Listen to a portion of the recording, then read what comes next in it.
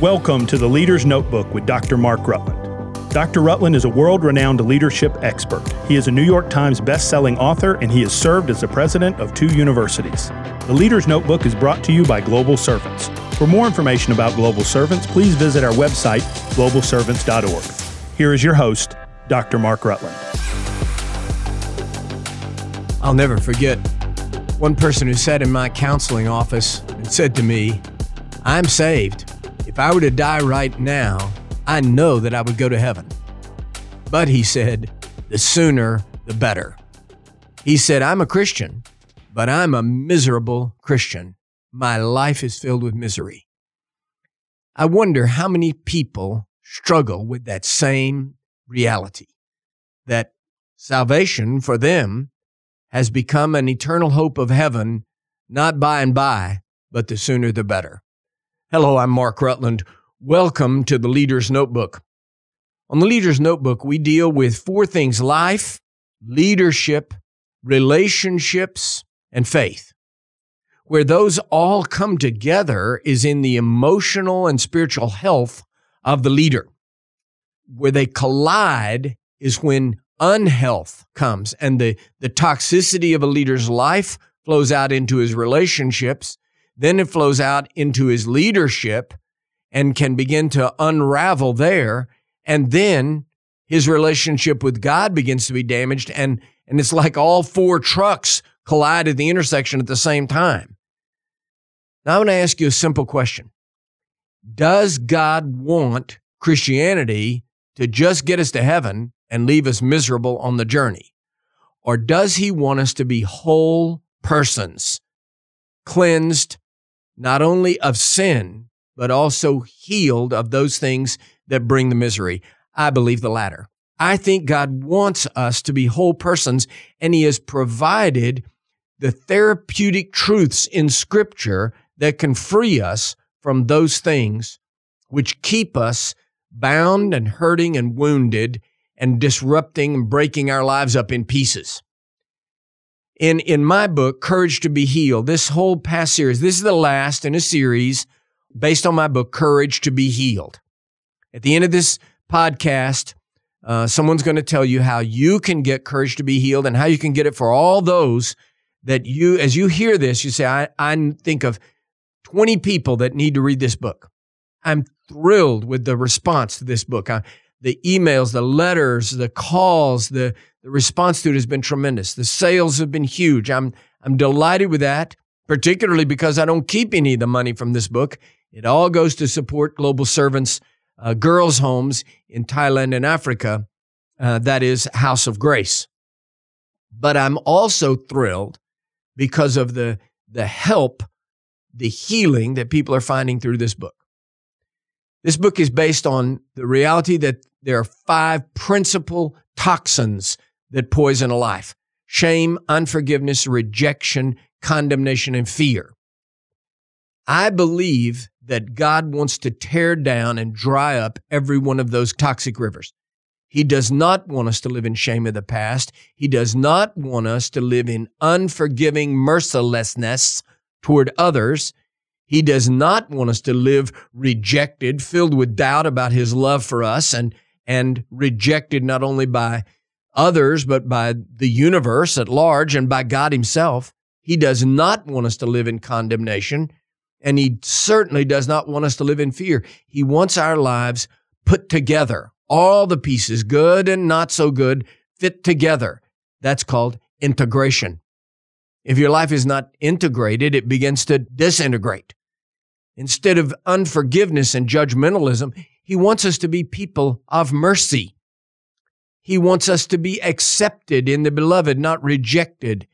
He wants us to be balanced, not living in the unbalanced condemnation of self-absorption. And he wants us to be people of hope, not fear. That's it then: integration, mercy, acceptance, balance, and hope. That's what God wants for you. And he wants that for you no matter what. No matter where you've been, no matter the difficulties you've been through, the pain you've experienced, the quote-unquote unforgivable sin you think you've committed, God wants your life put back together, filled with mercy, acceptance. He wants you to know that you are accepted in the beloved, and therefore you are acceptable to him. He doesn't want us to live unbalanced lives, but balanced lives. And he wants us to have hope, not only for eternity, but hope for the present time, hope to live without fear.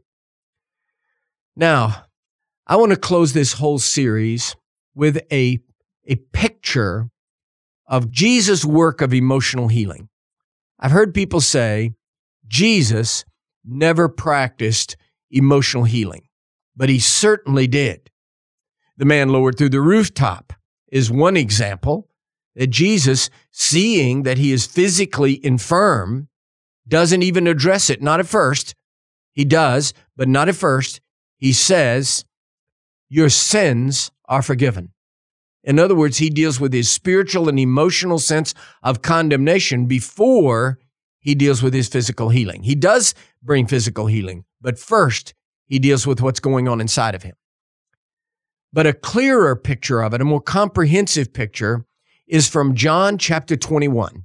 And I want to close this whole series on emotional healing based on my book, Courage to be Healed. I want to close this whole series with a description of what happens to a man named Simon Peter in John chapter 21. This happens after the crucifixion and the resurrection of Christ. So Simon Peter has failed and failed miserably and publicly at the crucifixion. He denies that he knows Jesus 3 times publicly. Other people hear it. He even denies it with a curse one time. And he does all of that after Jesus told him that he would. And Peter, in a kind of smug response, said, oh, no, Lord, I never would deny you. All these other lightweights might, but I never will. So he's told he will. He does deny Jesus. He doesn't deny him once. He denies him 3 times. And the 3rd time, he curses. Now Jesus is crucified, dead, buried, resurrected. And the disciples are deeply confused. They are an emotionally wounded group. So they not only need spiritual healing, they need emotional healing. Look what's happened. They're filled with pain. They are afraid. One of their number, Judas Iscariot, has hanged himself because of condemnation, one of the 5 toxins. And Simon Peter has not hanged himself, but he is filled with pain and condemnation.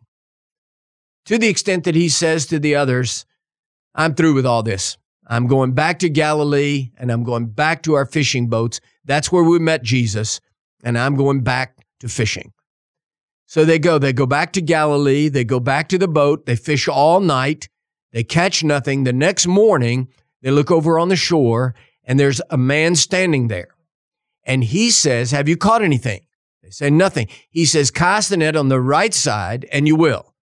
So for some reason, they do that. And as they pull the nets up, they bulge with fish.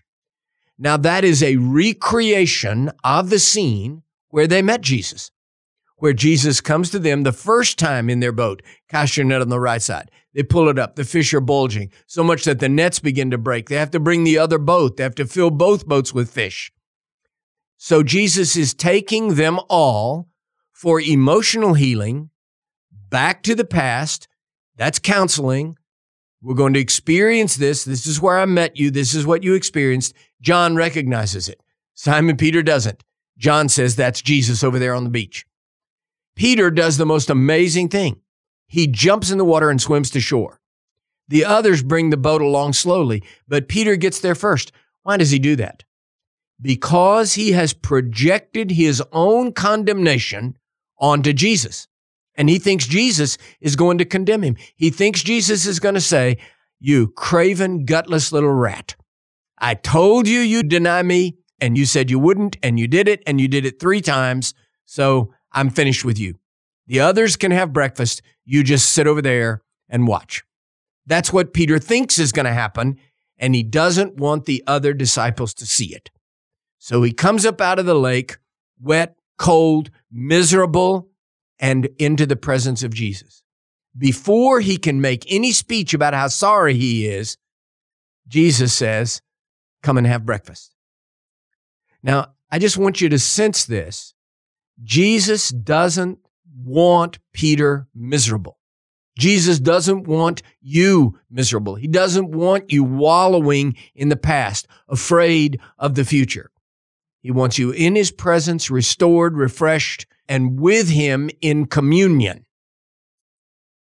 Now, at the time of that, he says, "Do you love me?" He asks him 3 times, and 3 times Peter responds. Why would he ask him 3 times? He is taking him back to the moment where he denied Jesus 3 times so that his love can heal that condemnation for those 3 failures. God may take you back to your failures to see them, experience them, remember them, but not to condemn you. It's that you might be healed and forgiven. All 3 times, he says to him, "Feed my sheep, feed my lambs, feed my sheep." Why? Because he is not only restoring him in forgiveness, he is restoring him to his sense of destiny, purpose, and ministry. When Simon Peter extends his hands out over the fire and their eyes meet, he and Jesus meet, there is a fascinating verse of scripture. It says the fire that Jesus has built is a charcoal fire. There are only 2 places in the whole New Testament where a charcoal fire is mentioned. One is here in John chapter 21, right there on the beach, the Sea of Galilee, where Peter, having failed and fallen, is warming his hands and looks in Jesus' eyes. The other is on Caiaphas' courtyard, where Peter denied Jesus.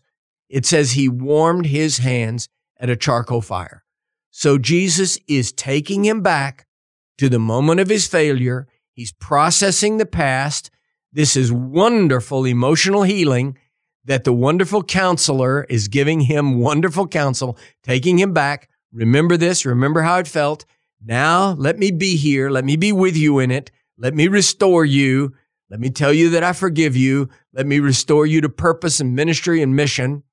So it's a wonderful example of inner healing from emotional damage, setting him free from condemnation and fear, and restoring him not only to relationship, but to a future with hope and not fear.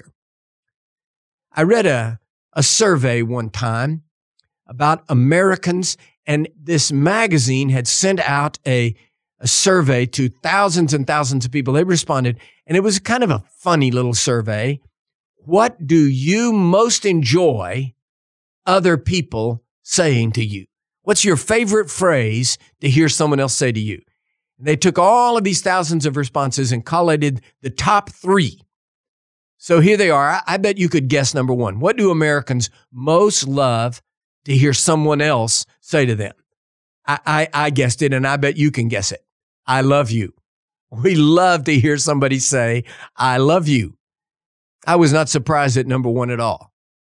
Number 2 did surprise me.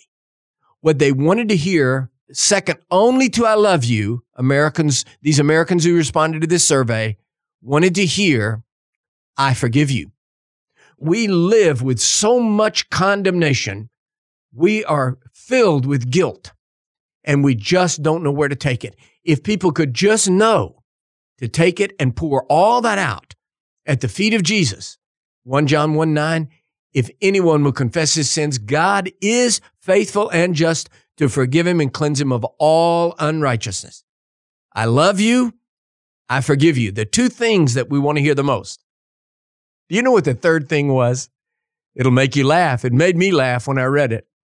The 3rd thing that Americans most want to hear, supper's ready.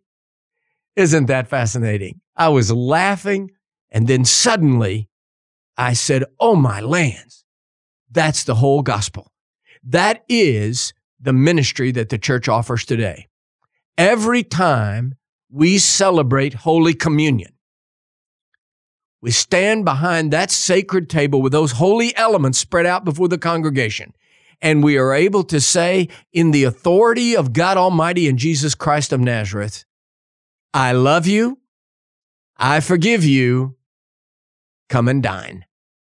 Come and dine, the Master calleth, come and dine. We can feast at Jesus' table anytime.